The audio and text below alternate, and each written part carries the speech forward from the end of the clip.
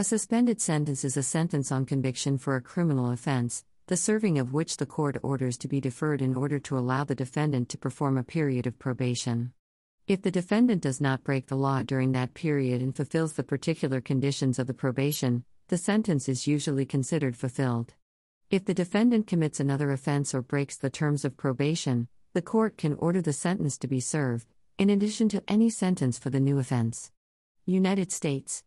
In the United States, it is common practice for judges to hand down suspended sentences to first-time offenders who have committed a minor crime, and for prosecutors to recommend suspended sentences as part of a plea bargain.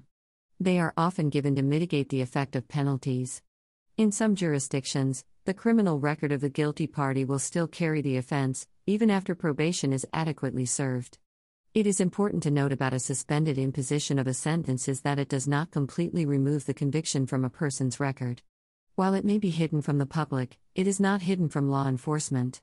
In other cases, the process of deferred adjudication prevents the conviction from appearing on a person's criminal record once probation has been completed.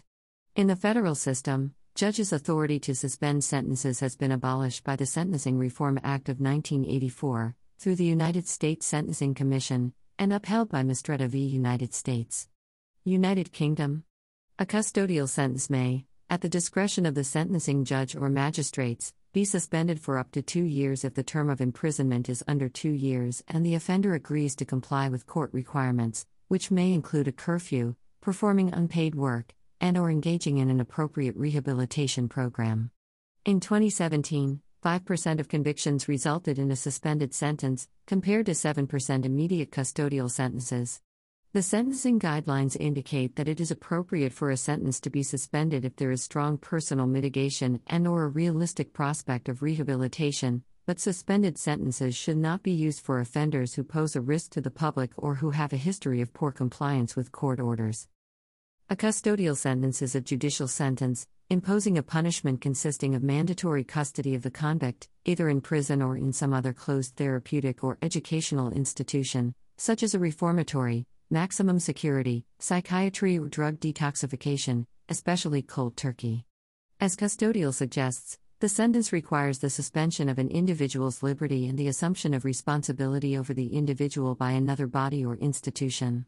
The Criminal Justice Act 2003, England and Wales, states that the court must not pass a custodial sentence unless it is of the opinion that the offense, or the combination of the offense and one or more offenses associated with it, was so serious that neither a fine alone nor a community sentence can be justified for the offense.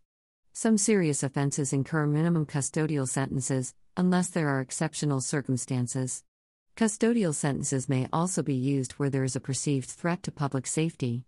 Community sentences are non-custodial and include fines, various mandatory but open therapy and courses, restriction orders and loss or suspension of civil rights. Periodic detention or weekend detention is a type of custodial sentence under which the offender is held in prison between Friday and Sunday evenings each week, but is at liberty at other times. Promoted by prison reformers as an alternative to imprisonment, periodic detention drew praise for allowing offenders to continue working, maintain family relationships, and avoid associating with more dangerous criminals in traditional prisons. It was also considerably less expensive to administer. A discharge is a type of sentence imposed by a court whereby no punishment is imposed.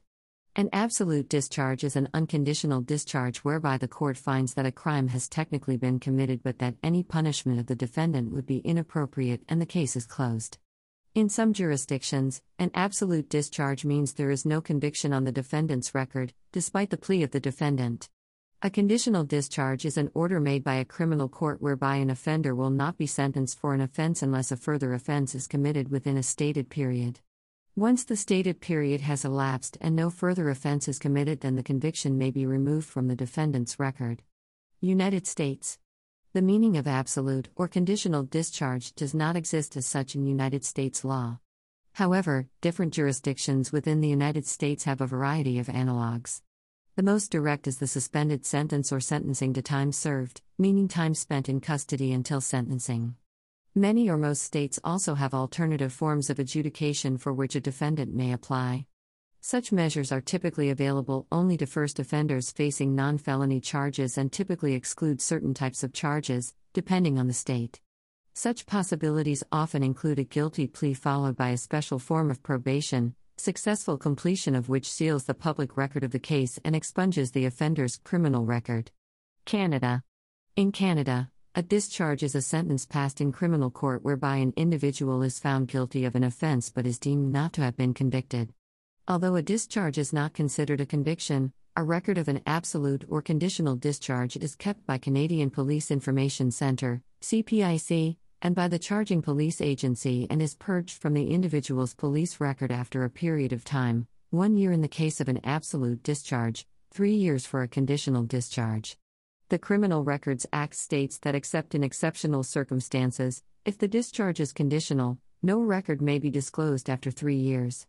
No conviction occurs, but the offender is required to fulfill certain conditions as part of the sentence. The offender is put on probation for a period of up to 3 years. In the case of a conditional discharge, an offender who fails to meet the conditions of the probation or commits another criminal offense during the probation period may be returned to court, have the discharge to be cancelled, and receive a criminal conviction and sentence for both the original offense and breach of probation. If the conditions of the discharge are met, it becomes an absolute discharge.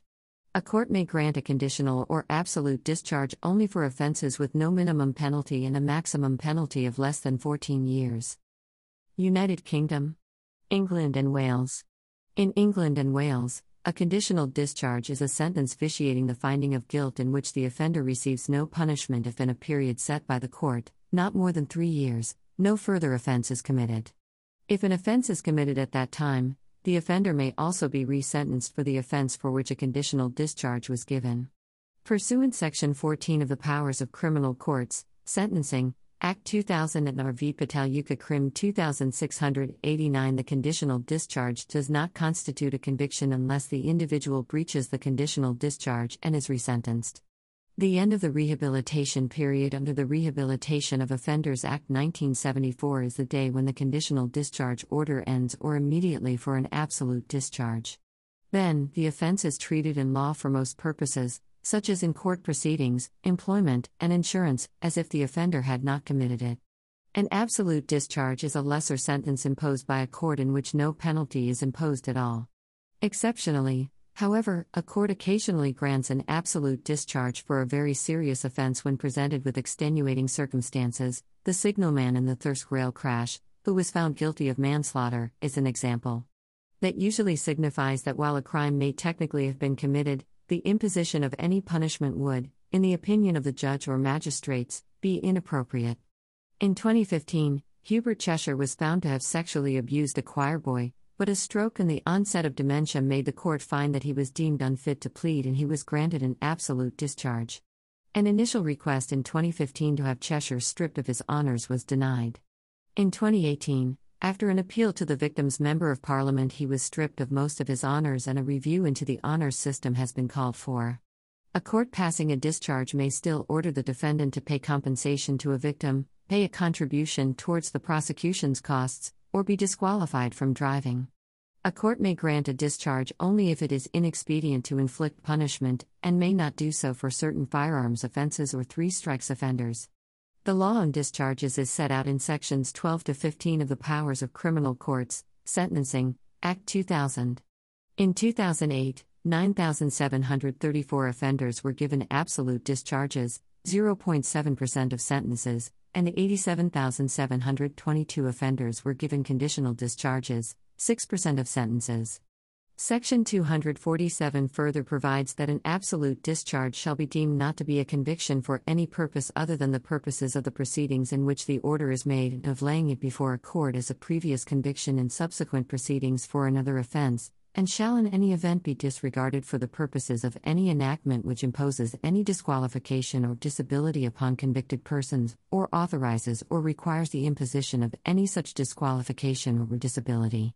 However, courts can consider previous absolute discharges in the same way as they consider previous convictions. Sentencing guidelines define a recommended sentencing range for a criminal defendant, based upon characteristics of the defendant and of the criminal charge. Depending upon the jurisdiction, sentencing guidelines may be non-binding, or their application may be mandatory for the criminal offenses that they cover. By contrast, Mandatory sentencing involves the imposition of legal parameters for criminal sentences, typically mandatory minimum terms of imprisonment. The sentencing guidelines enumerate aggravating and mitigating circumstances, assign scores based on a defendant's criminal record and based on the seriousness of the crime, and specify a range of punishments for each crime. State sentencing guidelines vary significantly in their complexity, and whether they are non-binding or mandatory in their application. United Kingdom. In England and Wales, the Sentencing Council, formerly the Sentencing Guidelines Council, sets sentencing guidelines, and in Scotland the Scottish Sentencing Council holds this responsibility. Canada. Canada does not possess sentencing guidelines or a sentencing commission.